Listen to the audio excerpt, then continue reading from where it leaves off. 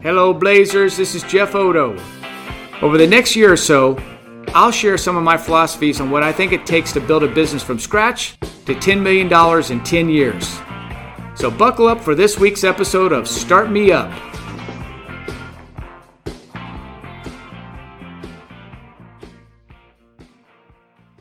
Week 24. If it's not in CRM, it didn't happen. One of my favorite weeks of all. All right, let's talk about the act of entering prospect and client data into a customer relationship management, or what is commonly known as CRM.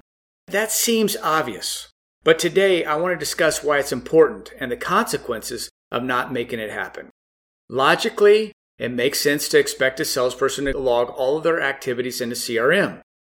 And living by a simple business philosophy of if it's not in CRM, it didn't happen is easy to articulate and something that everyone understands. During the interview process, I've yet to have someone tell me this is an unrealistic expectation. So the question is, why is it so hard to execute?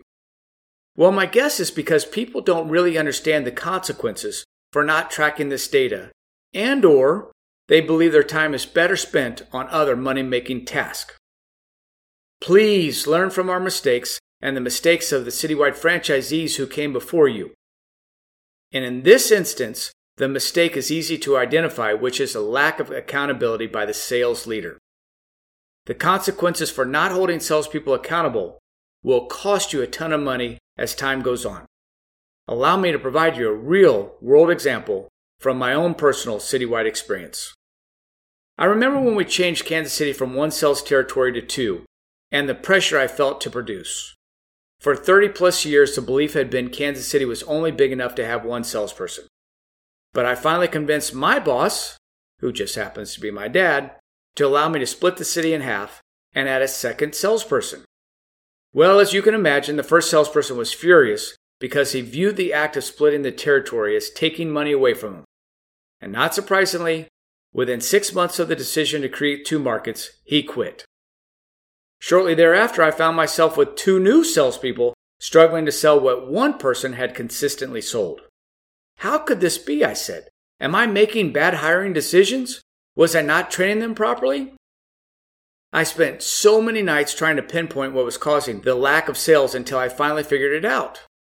The issue was there was no information left behind from the previous salesperson. There were no folders, no names of contacts, no phone numbers, no sizes of buildings, nothing. When the previous sales executive left, so did all of our institutional knowledge. And it was as if we were starting over from scratch. Can you imagine how I felt once I realized the ramifications of letting the sales executive walk out the door with those files? Sure, we didn't have CRM back then, but it was still an excuse. I had nothing left and there was little I could do about it, except for pay the next group of salespeople to go out there and capture all of the data all over again. Well, want to guess what happened? Somewhere down the road, we invested in a customer database and I made sure I did my best to explain the benefits to the new sales team regarding the importance of capturing everything in a CRM. I wanted to make sure I never found myself in that situation again. Despite the harsh lesson I learned, I never checked to verify they were actually inputting the proper data within an appropriate time frame. I managed the sales team by questions they were asking and the sales they were making. But I never looked at the CRM system that we invested so much money and time in. Want to guess what happened next? That's right. Within a year or two, I lost both of those salespeople and I had to start all over again. I'm sure this goes without saying, but each time someone has to start from scratch, it is extremely costly.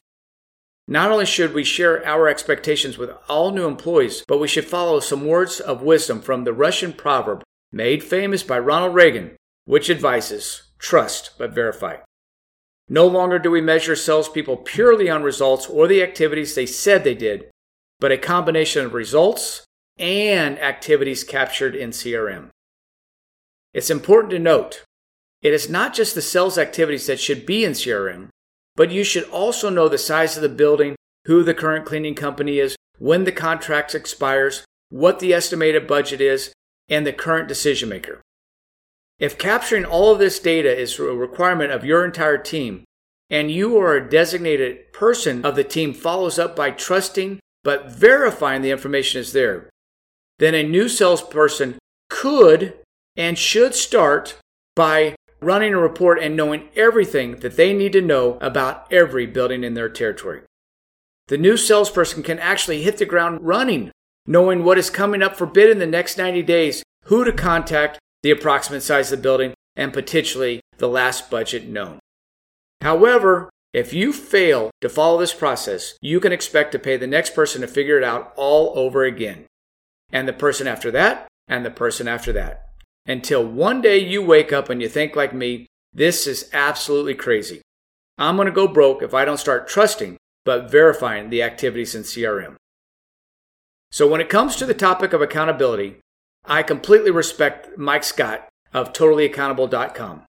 He teaches that success is typically the result of having a good setup, and therefore failure is typically the result of a poor setup. He says success comes from the following 5 things. Number 1 is that the end result is completely understood by both parties. Number 2, the date and time for the result to happen was clearly understood by both parties. Number 3, there was a consistent tracking process to keep the work on course.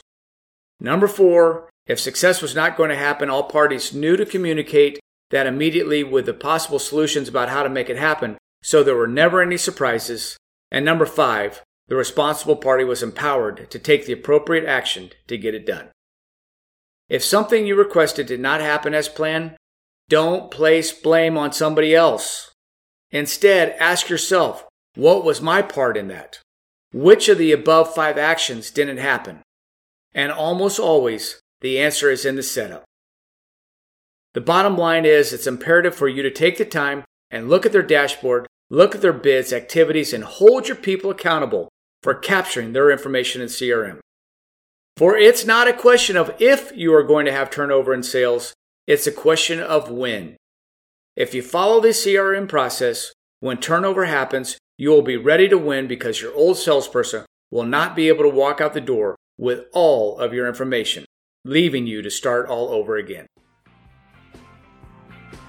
Thanks for listening to Start Me Up. I hope that you'll talk to your team about what you learned today and implement something specific between this week and next. This will allow you to keep building on the foundation for a successful citywide business. Rip along, my friends.